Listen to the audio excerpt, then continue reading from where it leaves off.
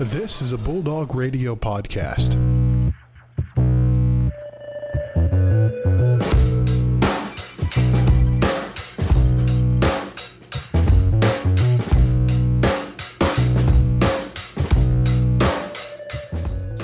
Good afternoon, everybody. Welcome back to the Most Valuable Sports Podcast. Brandon Worth here, Joe Nagy across from me. And Joe, I know that you're a little tired this morning, but hey, we're in the studio and we're getting the job done. The show must go on. Let me tell you, it's an hour earlier than we usually record, and I think both of the times this week I've had to tell Brandon I'm gonna be 10 minutes late because it's just a struggle to get out of bed, especially in the morning. Got the fan going, I'm just warm, But anyways, we're here. Let's get after it. I'm excited to get the show going. Yeah, going to be a great show. Got a special guest coming up, a Ferris State thrower with, what I might add, one of the greatest names of all time that I've ever come across. That's facts. And we have some great talk about the NFL draft coming up. The Masters starts today. Hey, all golf fans, we'll talk about that a little bit. And then maybe at the end, a surprise segment. You'll have to wait and see. But without further ado, let's swing it on over to the interview. Now joined on the podcast, we have Forest Akers, thrower for Ferris State University. Forrest, welcome to the show. Thanks for having me on. Yeah, we're so glad to have you on. And if there's other athletes, too, to our fans, let us know who we should have. But Forrest, I know we've definitely had experiences together being on the same team. Watching you throw last weekend was awesome. How great did it feel to be able to be throwing outdoors again? Honestly, competition is really weird because it is a big mental state because throwing, you only get 3 chances. So, getting that feel again of being mentally prepared for those 3 throws was kind of tough. But once we got back out there, it honestly felt really good. That first throw, getting it off, just felt really good. Yeah. Is there kind of a difference kind of in the atmosphere too, kind of with just like the whole track meet with everybody around outside? Because I know with inside it's kind of different with kind of the sounds and all that, but with outside you kind of got the fresh air, you got the breeze going and stuff like that. Is there really any difference kind of with the atmosphere that you see? Yeah, outdoor I feel like is kind of different just because just even if you eliminate COVID, there are generally a lot more teams outdoors. Yeah. So you do kind of get that heightened sense with the fact that you have so many competitors and it just kind of adds and builds up. So it does feel different. Yeah, I could definitely understand. I mean, for me, first time 400 days running in an oval fast was definitely a different experience for sure. But I mean, one thing that I noticed for going into this year, I mean, obviously, like you and Trevor have been throwing together for so long now, especially over the 3 years for Ferris, and now kind of coming in as your freshman year, it was kind of you and Trevor. Now as you've moved up, you got guys underneath you like Kyle and now Nate, who's now newly a member of the team. What have you been like experienced with those guys and be able to mentor them? Really, Kyle and Nate really walked in, and I don't feel like they need a lot of mentoring. Maybe maturity-wise, just kind of like getting used to like meet atmosphere and just kind of like being prepared. But really, like Nate really clicked in the hammer. I don't think he really needed much mentoring, much learning. He really picked it up fast. It was honestly really cool, and he's doing a really good job. I think the Kentucky meet, I think he got nervous, and there were just some things that I think now he's gotten out of the way. He's gonna be ready. Kyle's need a little time to just kind of like snowball, but really he is honestly somebody that's looking like he could become something special, and I think shot put looks promising for him, just needs to polish the technique a little bit. He's picked up discus, and that looks like something he could really grasp. Hammer looks okay. He's at where he needs to be. Like he's not like next level, but he's right where he needs to be, and I think those two look really good. We did have another kid join, Jake from St. Clair. He was originally at Olivet, but he transferred here, and he looks really good in shot put. He didn't have a very strong he had a strong foundation. He just didn't have a lot of coaching to do those necessarily necessary polishing that he needed. But a lot of good guys. Yeah, it's very technical stuff throwing, that's for sure. Yeah, and we've seen kind of on the Ferris State Throws Instagram just kind of how close you all have been, both the men's and women's kind of team.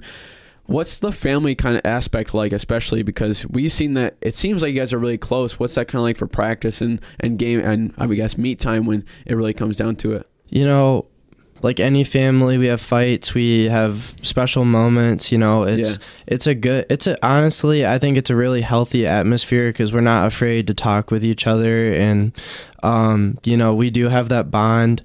Track is kind of an individual sport. Nobody really affects your throwing or your running or your jumping besides you. It's all a big mental aspect. It's all you. Yeah. But you do feel really tight because you're out there every day with those people, and you do try to help each other out, build upon each other's successes, and you like I try to implement some of the things that Trevor does because he's a great teacher, and you know, you watch him and you see like what it's really supposed to be like. He does a great job at mirroring a lot of the really high guys. So you know, it is really a family atmosphere because you really do try to mirror older brother. You know, Kennedy is a good role model for javelin throwers because she's been doing it for so long, and she has a good idea of it. So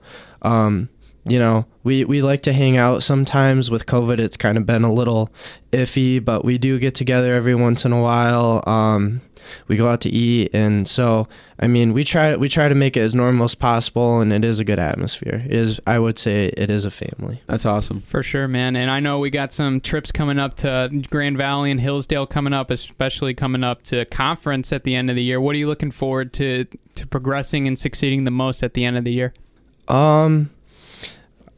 I think as a team to really progress, I think there's a lot of young kids that have stepped up, like Brendan Worth and Brendan Kearney. Those two have looked really impressive in their kind of opening days. I'm blushing. Hey, I gotta call you out. You did good in in steeple. I believe that.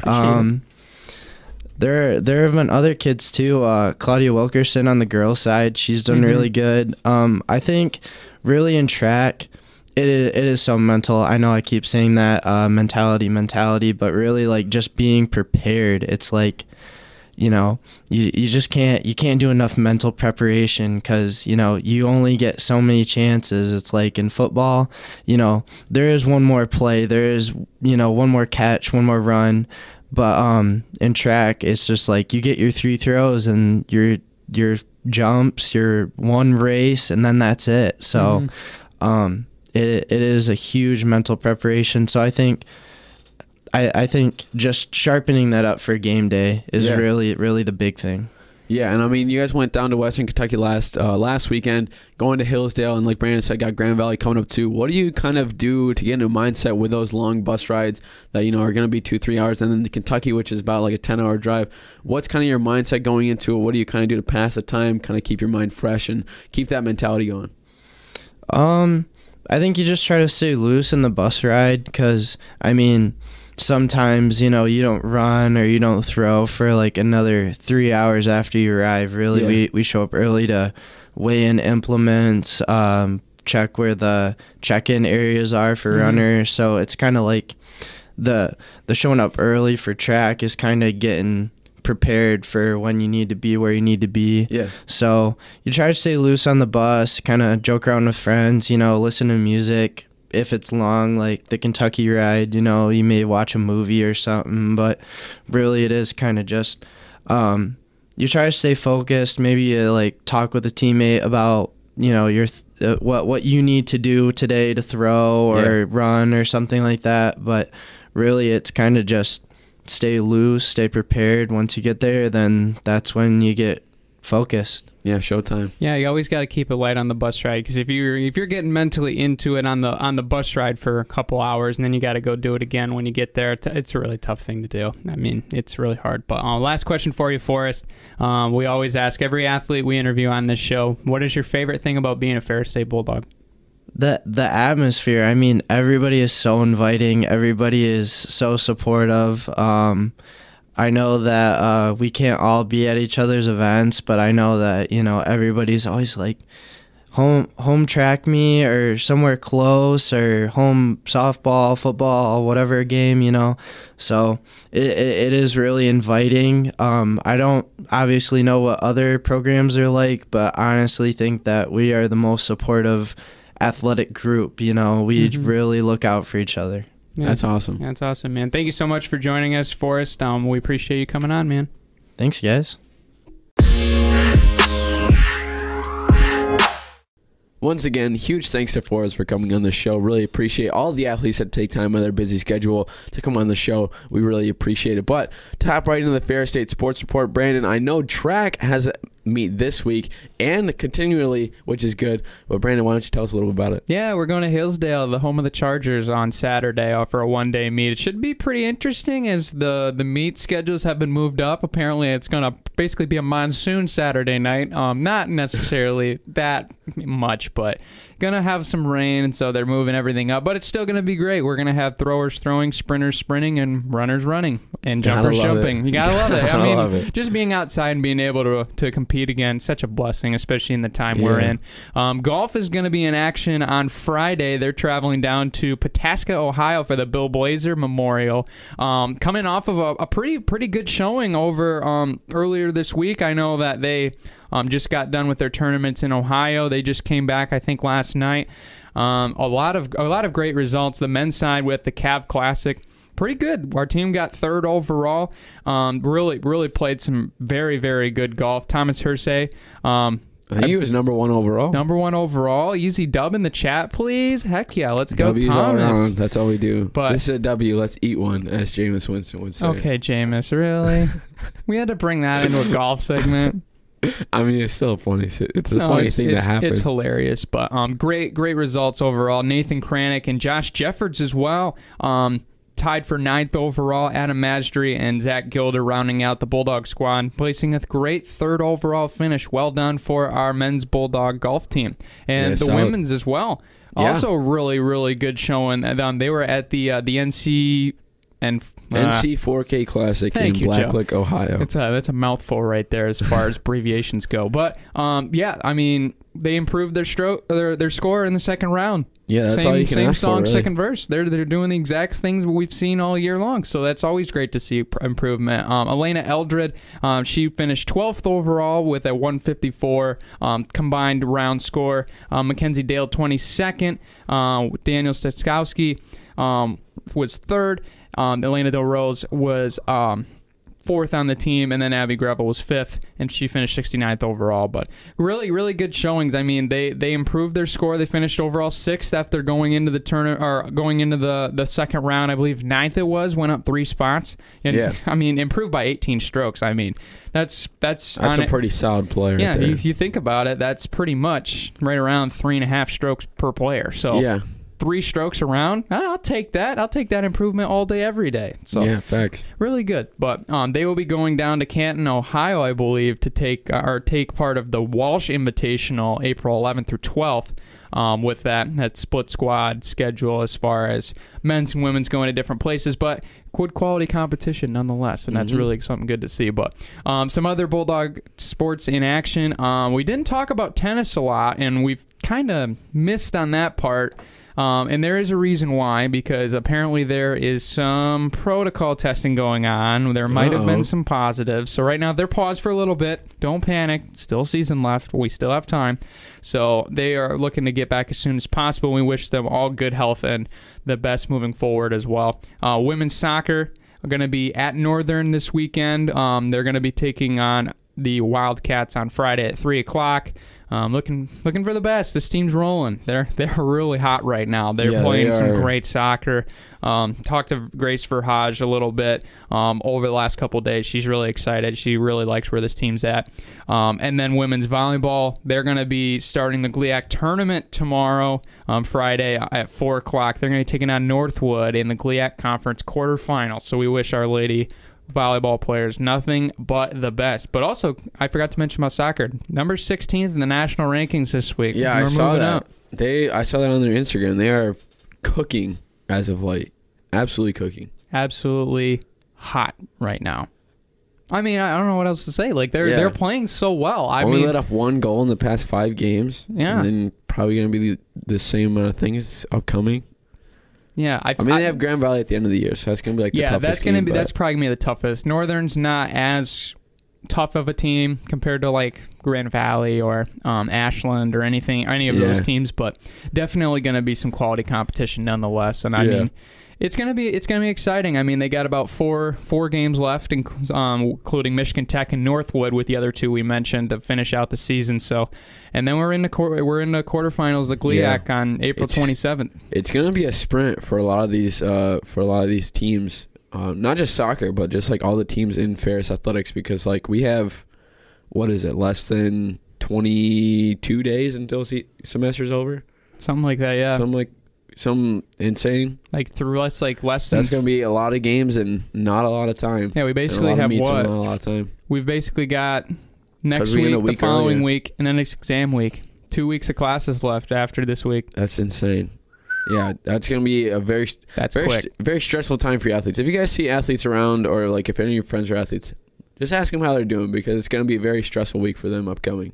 A couple of weeks for them upcoming. Yeah, I mean, especially with, I think all of campus is going to be a little bit anxious coming up. Then, I mean, obviously with exams coming up. Anytime finals come around, it's finals is just a different breed of time, you know. Yeah, it's just that time where everybody accepts it, everybody knows it's coming, and everybody knows what's going on. Yeah, it's inevitable. Yeah, it is inevitable. Don't you dare snap your fingers. No. I kind of have to at that point. Well, I mean, you did say it, so I guess whatever. But I don't know. That's a Thano reference at 8:50 in the morning. 8:56 actually, but okay, 9 in the morning. Whatever. Anyway, a little bit. When we come back, we have some more to chat about the NFL and the Masters coming up this week.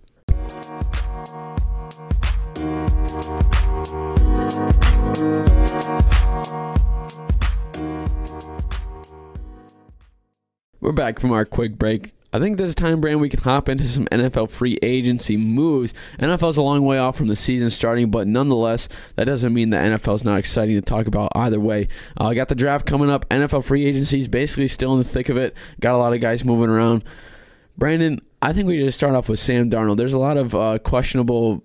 I guess fans are questioning this move and why Sam Darnold is wanted so bad by I think he got traded to the Dolphins or something like that? Got traded to the Panthers. Panthers, that's what it was. But people were questioning why they would even do that, because Sam Darnold, for a lot of people, they don't think he's that good. You know my stance on him. But what do you think of this trade, Brandon? Yeah, the garbage can analogy, some people think he is the garbage and some people think he's the garbage can that held the garbage in New York. So this is an interesting move. I mean, obviously, Sam Darnold in a new place, there's got to be some optimism, because, I mean, he's been stuck in New York for the last couple years and he's really been dealt a terrible deck of cards every single year. Yeah. So, I mean, when you're working with your best, I mean, the only year he really had some sizable threats was when he had Robbie Anderson and Le'Veon Bell, which really that didn't even work out that well. So, But I mean, the Panthers made the trade to get Sam Darnold. They gave up a little bit of a haul. They gave up a 6th rounder this year, a 2nd rounder next year, as well as a 4th rounder the year after that. So not too bad. Not terrible. It's not like a big costly trade, but it's it's not a bad one. At least the Jets knew Sam Darnold's worth, because he was definitely not worth the 1st rounder. I don't know if they asked for one, but I'll give the Jets credit, because I'm sure it was not easy to sell Sam Darnold for 3 draft picks. Because I mean, think frankly, they really had to beg for that last one. Yeah, I mean, he hasn't been great. He's had pretty much the lowest QBR, or in the bottom 3 QBR in the last 4 seasons, or it's just been rough to really put a value on Sam Darnold, because we know how he's He's not a great quarterback, but he's still not like the thing that is about the Panthers is, I mean, where they're at here at 8. My assumption is there's only one team that you can trade with. So the first pick's locked up. Jacksonville's taking Trevor Lawrence. If not, this is pandemonium and the Rapture's coming. I'm just kidding. Number 2 is going to be locked up now that Sam Darnold was traded. The only thing that would have made this a little bit more interesting is if Carolina were to trade. Like, if they would have been crazy to me, I was just expecting, like, out of nowhere when I heard it was to the Panthers. I'm like, oh my gosh, they just swapped Sam Darnold and Teddy Bridgewater and made both teams just as bad as it started. Yeah. And that would have been terrible. But number 2 pick is basically now with this trade Kyle Wilson, but we're going back to before that. They probably didn't think they could get the haul up for number 2, obviously, because they would have probably made a big deal for it. Number 3 is now at San Fran. That pick's already been dealt 3-4 times. It's pretty obvious that San Fran wants to be at 3 if they gave up the haul they did. Mm-hmm. And then now the only team that you're going to really have a chance to trade up to get a quarterback at this spot really is going to be Atlanta. Mm-hmm. And the Falcons are not going to trade within their own division. They're not going to hurt themselves by giving a quality quarterback to a team within their own division. That's dumb. Yeah, there's no reason they should do that. You don't see that at all. Right. The Bengals, they're not going to move. They're very conservative, and they always stay where they are. Yeah. The Eagles, but I mean, they just made a trade back. They went down to 12. They went back up to 6. I think they're done moving now. I think they found their spot, especially the fact they came back up to 6.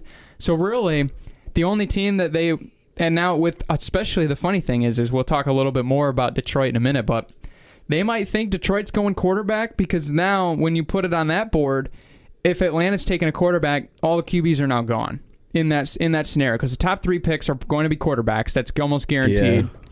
And then now you got the question mark of the Falcons and the Lions taking one of those quarterbacks. So they must feel that they don't they don't like the guys that are in this draft enough, or they just feel like they're going to be all gone by the end of it, which is crazy. Yeah, it's just a weird way that this is all going to shake out because, like, obviously, when's the draft? It's like April 20-something? Yeah, it's coming up here at the end of April. Most of the movement of it, like, happens, like, a week before the draft and the day of the draft. So it's, like, that's the one thing I really like about watching is, like, you kind of, teams are like, this is our plan, but we can't ever, like, go off the plan because it'll kind of just, like, switch up, like, basically like that off a snap or just off the, like, drop of a hat. So, I don't know, there's a lot of teams who, like the Bengals, you said, like, they're super conservative. We know what they're going to do. Like, they've never really took risks at all. But, like, there's some teams that are, like, a little bit lower that might be able to take, like, that might want to take some risks, trade up some guys so that way they can get the people who they want. But that's one thing I'm looking forward to is just the unpredictability of what some teams who we know are unpredictable are going to do and the possibility of some of those teams who are usually set in stone of what they want to do. Are they going to switch it up at all? Yeah, I mean, it's just going to be how these teams are playing out this draft is really interesting, especially the fact that we're getting towards the draft, and there's still people out on the market. For example, like Richard Sherman's still a free agent. Like, he has not been signed to any team, and he has expressed interest. He's not returning to the 49ers. So he's still on the market. Yeah. There's word that he's not going to even like consider signing with anybody until after the draft. He wants to see these teams and what they're going to put as far as how they want to go forward, like how what their blueprint is. He wants to see what these teams' blueprints are going to be. So there's still a lot of moving pieces, and especially teams like Detroit and Atlanta that really have, frankly, not saying like this is it's hard to say it, but we have a lot of needs. Okay, yeah, we have a lot of holes to fill, and Atlanta does too. So both teams can go quarterback. I mean, we have Jared Goff, and we've expressed interest in Goff, but are you going to be considering having 2025 roll around and still be rolling with Jared Goff? That's the question mark. And Matt Ryan has had a great career, but he hasn't been the latest. Yeah, these last 2 years have been a little bit lackluster. No, he's been kind of average. Ever since that Super Bowl appearance, it's just been meh. Yeah, the 28-3 curse lives on basically in Matt Ryan's career, but basically if with the Falcons getting Arthur Smith, really to me that was the sign of, okay, we're giving Matt Ryan his last gasp because, I mean, Arthur Smith was a guy that really was kind of underlooked as far as a candidate was concerned when he was brought to Tennessee. or as the offensive coordinator of Tennessee, and then he turned Ryan Tannehill's like literally his career around, because he was bouncing around. He was in Miami. He was kind of up and down, and that situation was kind of messed up. Then he ended up he got benched and all this sort of stuff. And then he moves to Tennessee, and everyone's like, what is it? And then he's going with Marcus Mariota, and then he takes over, and then boom, the light switch comes on. And now we've seen the Titans as playoff contenders the last 2 years. So it's going to be really interesting to see how that plays out. I mean, Matt Ryan's a guy that I'm going to be watching, especially on fantasy radars, because, I mean, with Arthur Smith, there's a lot of upside there. I mean, especially with how Arthur Smith changed Tannehill's career, if he can do the same. But it's going to be really interesting to see where those two pieces fall. I think really the Bengals, they're going to be sold on a tackle. I don't see them going outside of tackle, but if they wanted to, I mean, Jamar Chase and a Joe Burrow reunion, that's been something that's been kind of talked about in the media. It makes sense, but it's just, to me, it's hard to get past, like, you literally could have ended Joe Burrow's career last year because you did not have an equitable tackle. Equitable is kind of a hard word, but you know what I mean. Basically, not having the protection can cost a young player a career. Like, we've seen it before. So I just can't see them going outside of that move at 5.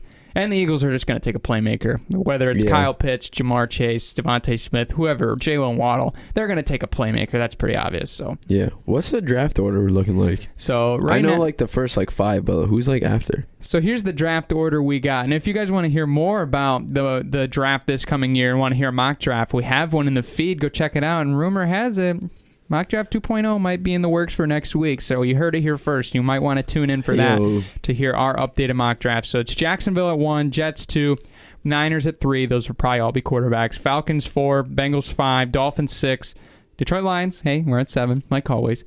Carolina 8. Right where we want to be. Yep. Denver 9, Dallas 10, Giants, Eagles, Chargers, Vikings. Patriots are at 15. Cardinals, Raiders, and then the Dolphins have another pick at 18. Washington football team, Bears, Colts, Titans, Jets again at 23, sorry. That was, I believe, in the Jamal Adams trade with Seattle. So, of course, Seattle trades out a first-round pick, just like always. And then we got the Steelers. Then Jacksonville, that got with the Rams trade then for Jalen Ramsey, I believe it was. And then Browns, Ravens, Saints, Packers, Bills, Chiefs, and the Super Bowl champ Bucks. So, I mean, this is a pretty loaded draft as far as quarterbacks are concerned. Like, we're talking, there's rumors now going around that Falcons are shopping the 4th pick, so they might move back.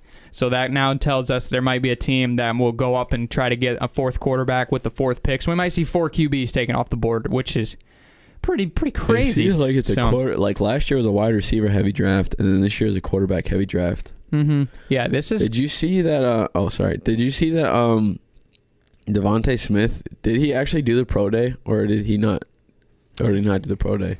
So I thought I saw that Mac Jones was throwing to him a little bit, but yeah, I believe he was. He's not gonna run the 40, and he's not gonna run like any. Like he's doing a very interesting pro day. Running routes or something like that. Yeah, he's doing what he does best. He was route running. So he only weighs 170 pounds?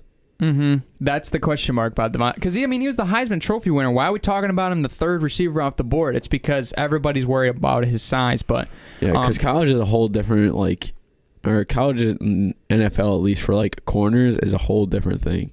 Yeah, I mean, you got so much more physicality, I feel like, in the NFL. Yeah, where and I don't know if you'll be able to like actually shove off anybody. Like, you're 170 pounds. Yeah, the thing that I come up with is like he's played in the SEC for how many years? So he's got to be pretty durable if he's held up this long, and he hasn't had any injuries. Because Jalen Waddle's kind of the opposite. Like, he's a robust guy. He can run. He's a really quick receiver. Like, Lions could legitimately take him at 7, and I wouldn't have many issues with that.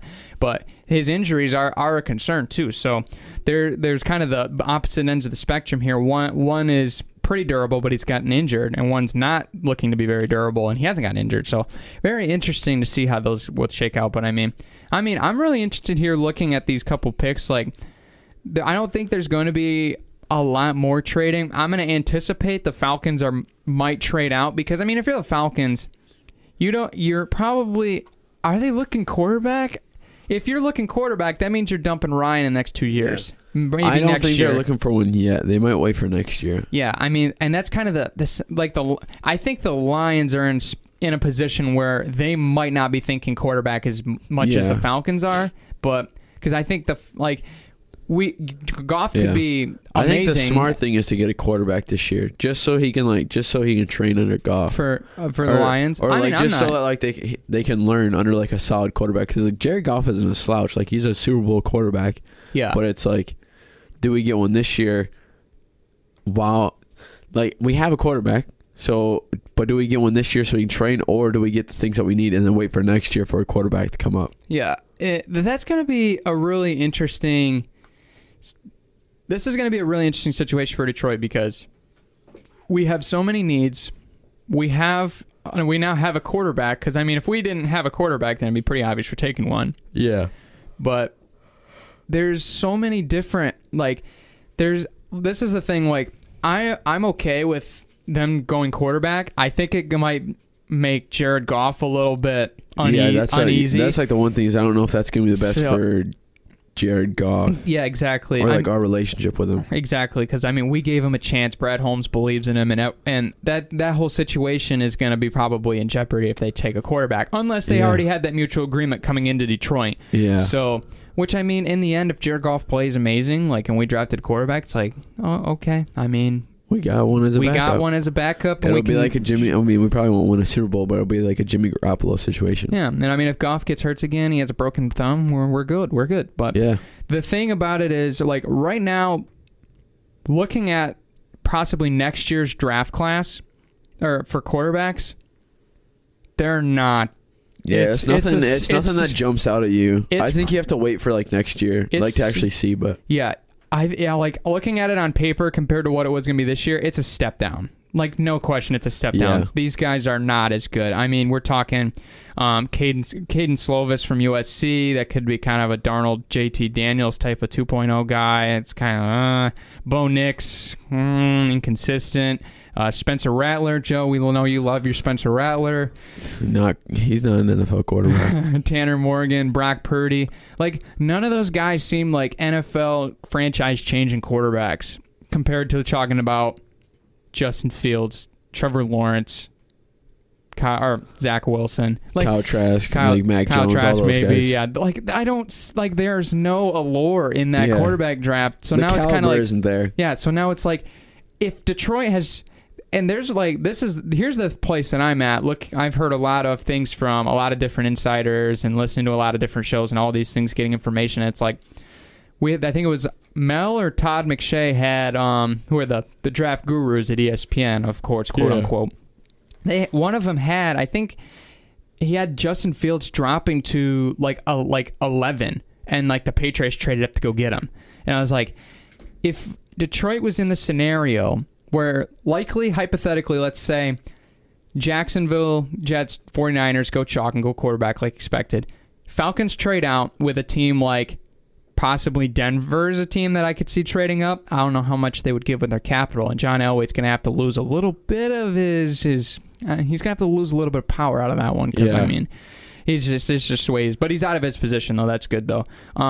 When Patriots, maybe?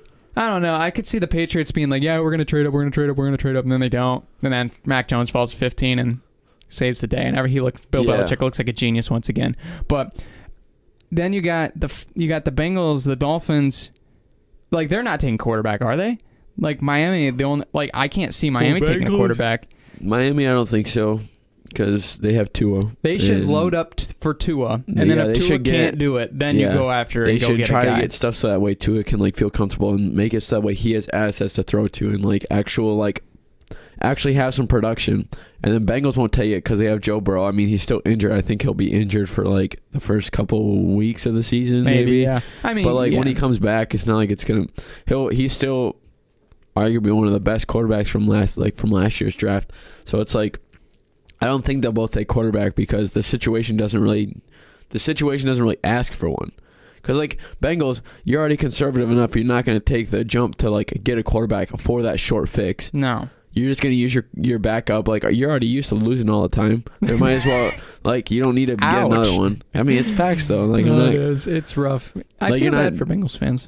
I mean, Bengals fans are like basically like Detroit fans from a couple years ago. So Bengals and Lions have a mutual relationship where we know exactly what we're going through. Mutual respect. But yeah, that's like the one thing is like I can maybe see Bengals doing it, but like you said, is like they're conservative. They're not gonna go. They're not gonna really go outside of the box too much. They're just gonna go like, oh, Bengals need this. That's almost guaranteed that they're gonna get that in the draft. To me, it's either Bengals and it's an O-line. Yeah, they're gonna go for O-line. For Bengals, I think there's 4 options. I mean, to me on the board, it's either if the most obvious ones, you take a tackle. You're either gonna take Penei Sewell, or you could take Rashawn Slater, who is a very, very polished lineman that's very versatile, that can play out inside, outside. So, I mean, he's a very smart player out of Northwestern too. Like we know, like watching him. Yeah, he played like really solid. He played, and he shut down Chase Young a little bit in that Ohio State game, which really gave him some draft stock. But they could go there, and then the other 2 options they could either go for Jamar Chase, who was he's the best wide receiver in this draft and one of Joe Burrow's former teammates, or they can take the stud of tight end of Kyle Pitts, who could be a legendary tight end in this league. So I think if the Bengals pass on Pitts, the Dolphins are going to feel obligated to take Pitts, even though they have Gesicki. But I mean, double down, and then you got all these weapons on the outside now with Will Fuller and those guys, Devontae Parker. So then you got Tua doesn't have an excuse now. It's like you got to get it together or we're moving on. Like there's no in between here. So, and then I mean, it's gonna be kind of like an ultimatum for him, basically. Yeah. So I'm anticipating that Atlanta's going to trade down. Will it happen? I don't know. The Falcons, to me, like they seem like they're in a mode where it's like, whatever player they're going to take, because I mean, offensively, they don't really need a lot. They have Calvin Ridley, they have Julio Jones, they have Russell Gage and Olivier Zaccheaus. It's a defense. Their defense was ranked like 33rd or something like that. 33rd. They were worse than every NFL team. Well, that's the thing is like that's what lost them games. No, I know. That's why they lost against I can't think. I mean, they blew it against Detroit. Yeah, that's what I was going to say. For some reason, I couldn't think of Detroit. But like that's why they lost against Detroit is that defense just took the crap. They blew it out against every team. The offense was the reason they were in the game. Yeah. Like, that's it.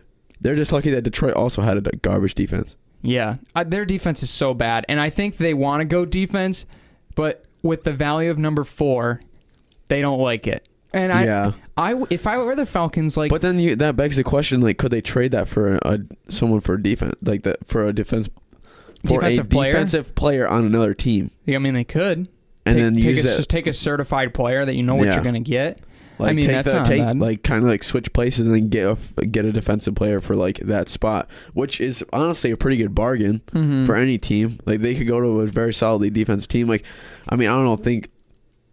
Just like the first one that comes to my mind is go for like someone on New England, but like obviously Bill Belichick won't let that happen. But like, no, go for someone that wouldn't make a difference, but could definitely change the culture a little bit. Oh, for sure. I think that there will be a lot of intrigue on what the Patriots will do because Patriots they're in a weird spot. This is where the Patriots strive because like they really haven't had a pick this high in a long time. We haven't seen them have a pick this high in a while, and the way their team is, they're kind of like. They're not going to blow it up, even though they theoretically should. But it's really interesting because, I mean, they brought back Cam Newton. That surprised me. Yeah, it surprised me too. I was not expecting that because Cam Newton did not play as good as a lot of people thought he was going to. No, he was definitely a little bit under expectations. I mean, some of these, like some analysts and fans thought they could be a 10-win team with Cam Newton, and I mean, they only won 7 games, I believe it was. So, yeah. But I mean, there's a whole lot of ways that this draft can change. I think like the top 3 are pretty set in stone. It's going to be quarterback, pick and choose, whichever one you want, basically at that point. Yeah.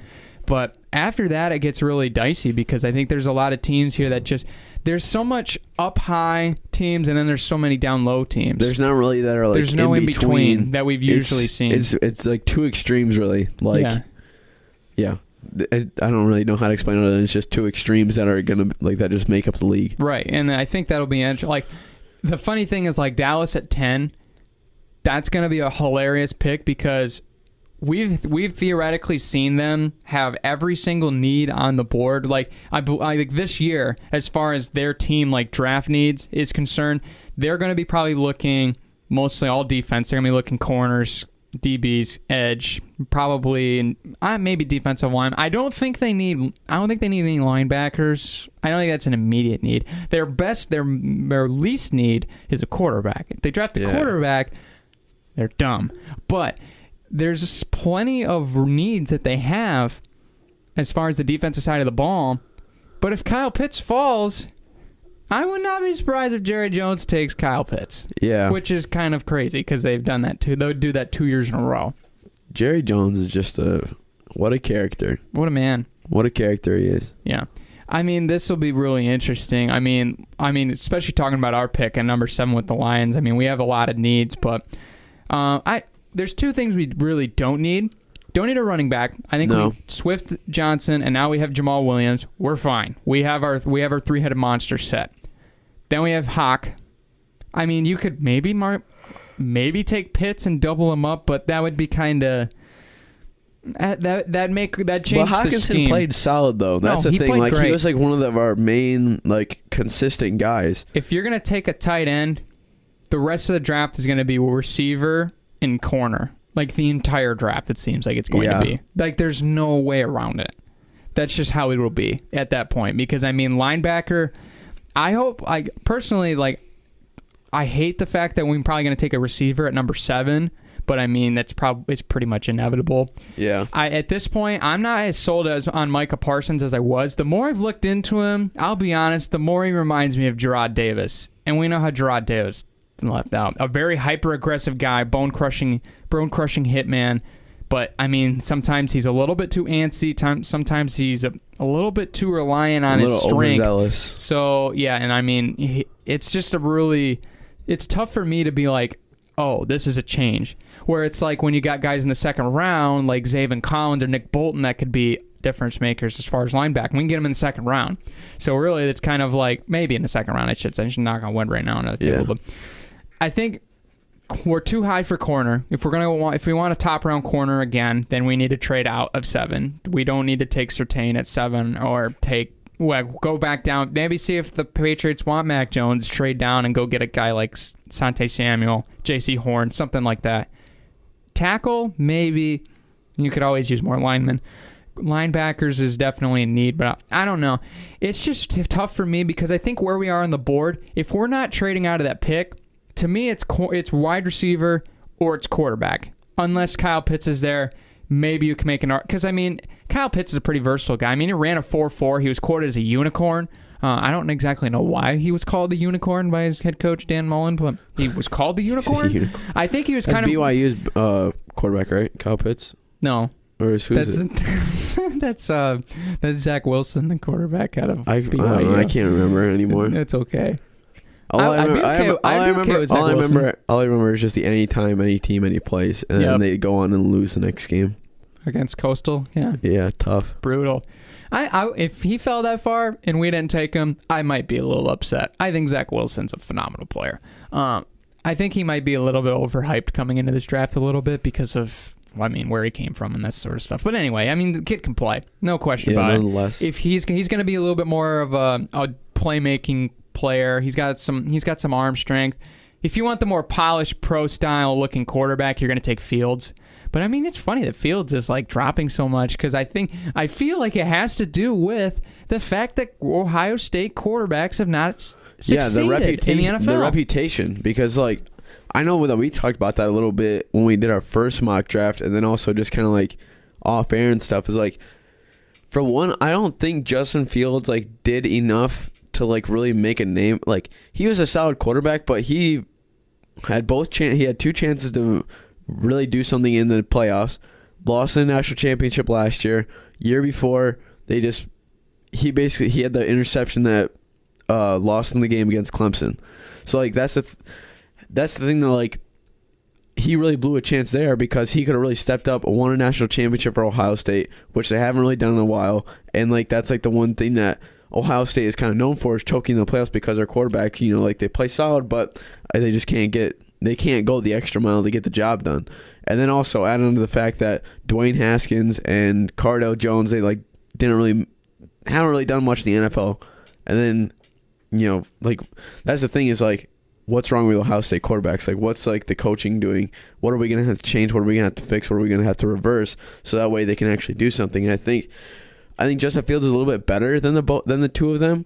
But it's just that reputation, like you said, is kind of hindering his success or hindering his possibilities to get chances in the NFL. Mm-hmm. I will say this 100%. I was not sold on Haskins at all. No, neither was I. He was not solid. No, Cardale was a surprise. I thought he was going to do at least a little bit better. Yeah, I think Cardale, the lack of experience, I think, caught up with Cardale, especially in the situation where he had to come in and save the day, and then he enter the draft and was like, wait a minute, he's only played how many games? Like, what in the world? Yeah, he kind of rushed it a little bit. I think he rushed it a little bit, but I mean, he's having a good career in the XFL or CFL or whatever he's in now. The XFL's coming back up, so yeah. I mean, he was a part of the XFL, so he was part of the DC Defenders. Yeah, he was the reason they started off really hot too. He was playing pretty good, and then he kind of fell off the wagon. But my Roughnecks were undefeated. The Roughnecks, my Battlehawks, bro. What a name is that? Anyway, I think with the situation of how these quarterbacks pan out, it's gonna hurt Fields' value, which sucks because he's if he's the best of the four last Ohio State quarterbacks that came out of the draft. Yeah, there's no question he's the best one. He's the most polished, has the best arm, most durable. He can run.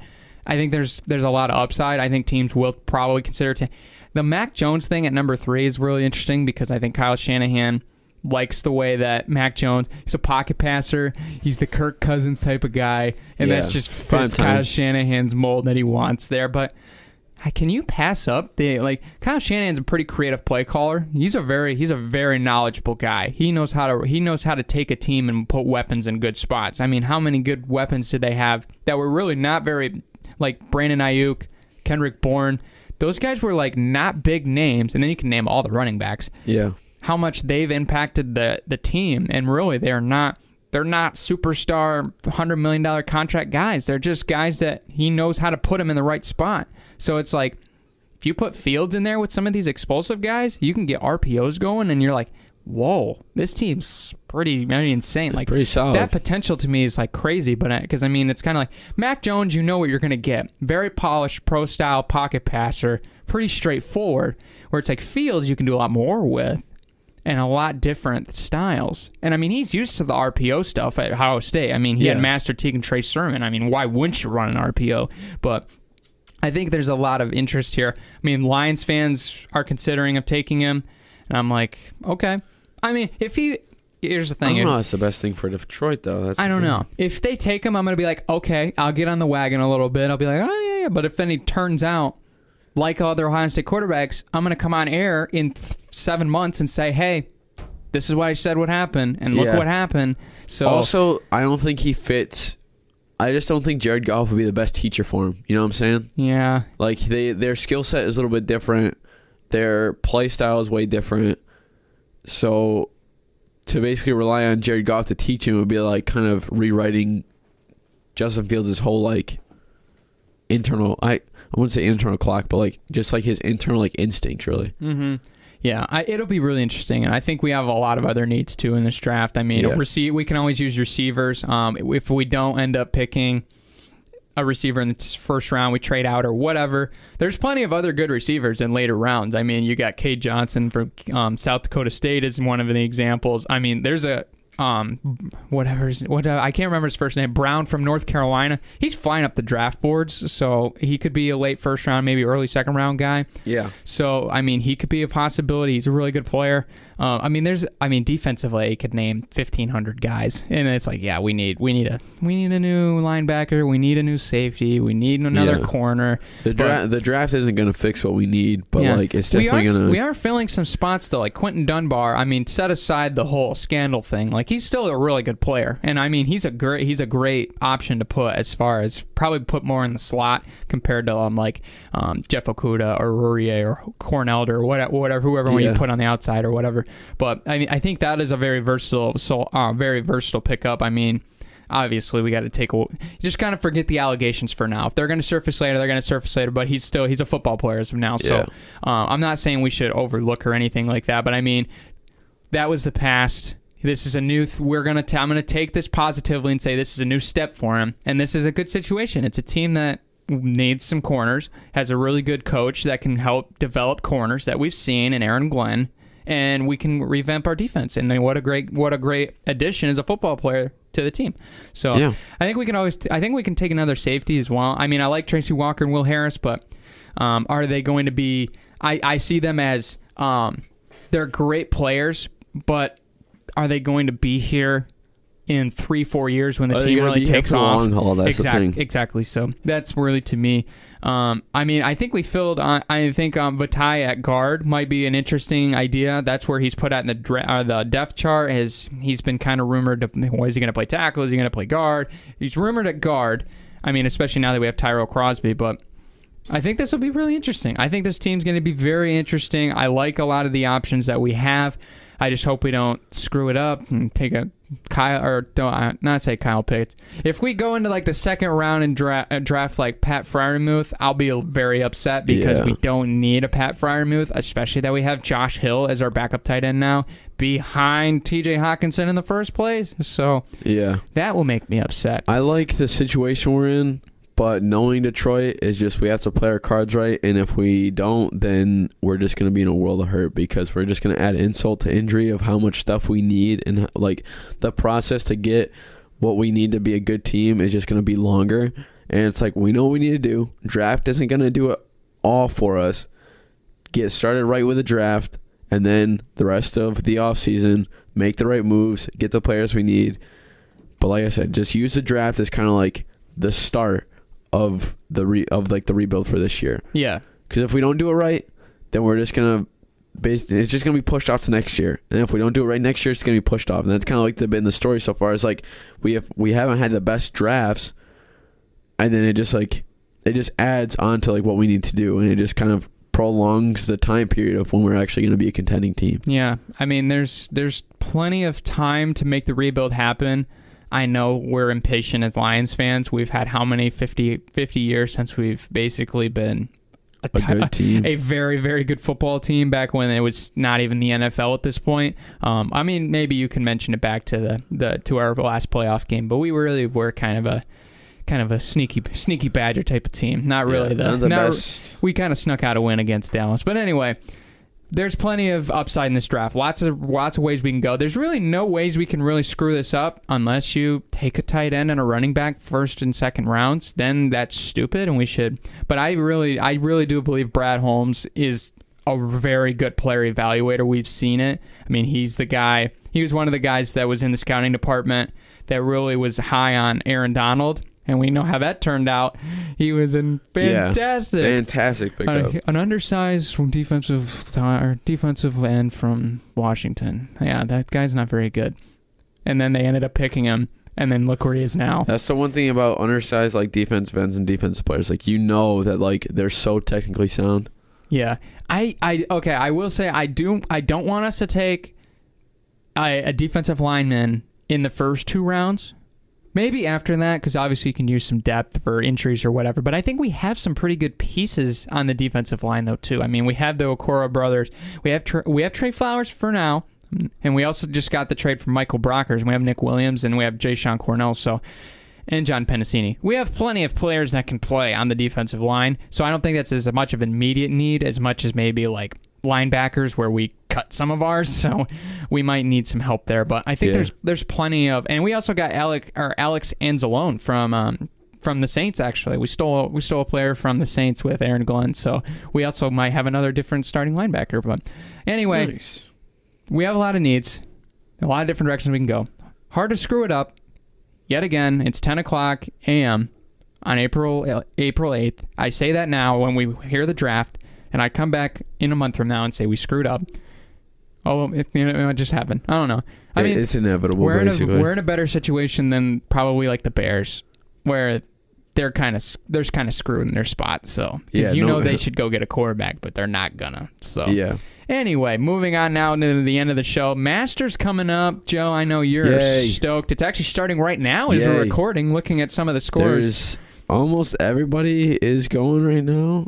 Except for, I mean, like, Most of the solid morning amount, crew. but most of the morning crew is almost over with. But we have like 2 p.m. tea times, like noon tea times. So we got a while to go, but nonetheless, very happy that it's going. Oh yeah, definitely going to be tuning into this. Yeah, it looks to be pretty nice weather down there. It looking like it's going to be pretty good conditions, pretty solid. I think it's going to be really interesting that we have a lot of these different groups. I know one of them that you mentioned, I believe, had Dustin Johnson playing with an amateur.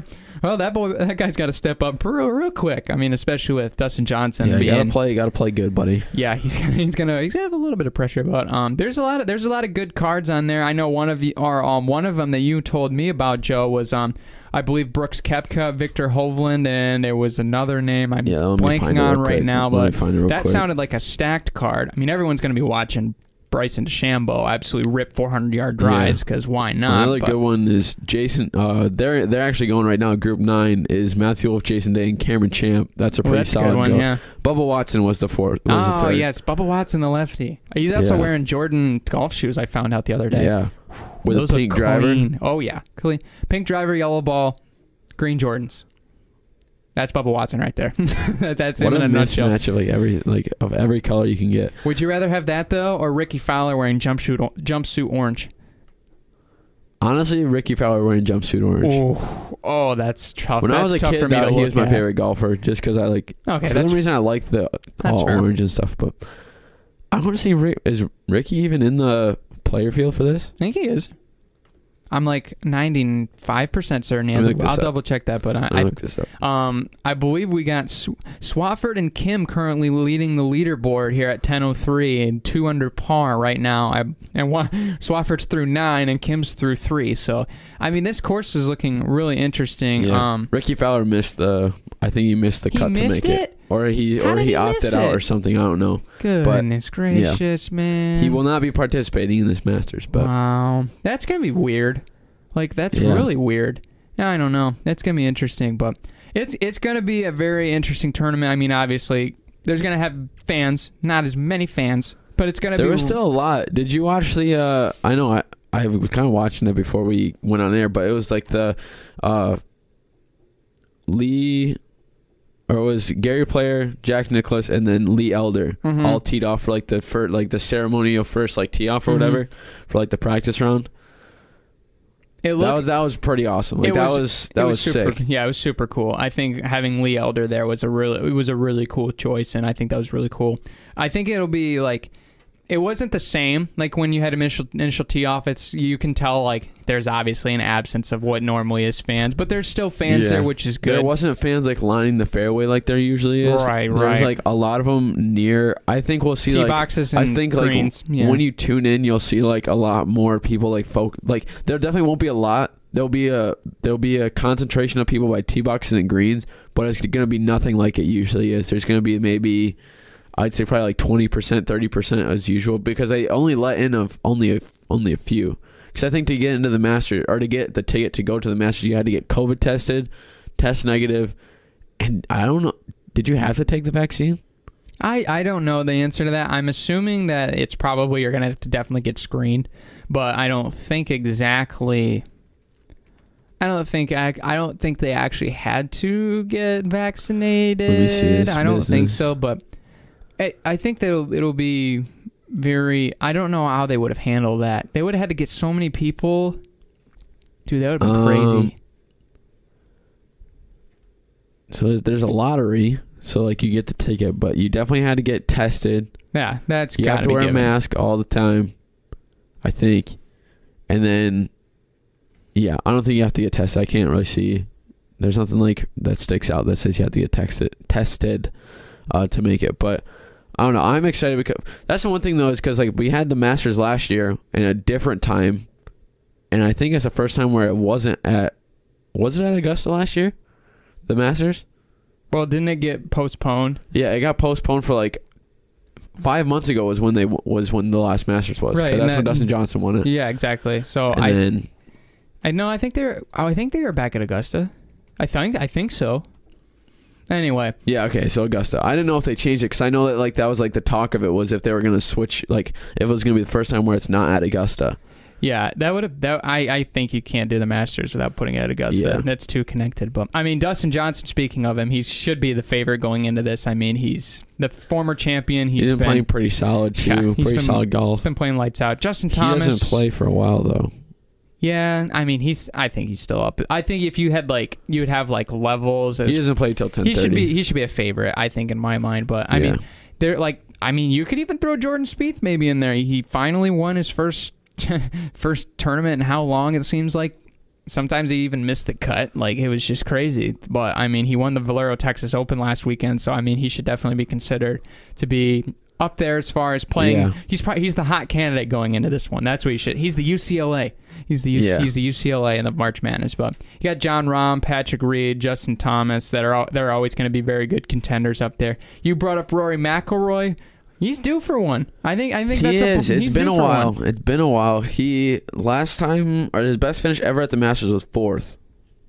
Yeah, and that was in 2015. But he hasn't really won a major since he hasn't won a green jacket. No, he's never won a green jacket. Hasn't won a major for I think it was close to, I want to say 14 years, but I feel like that's way too much. Mm-hmm. But I'm pretty sure that's how long it was.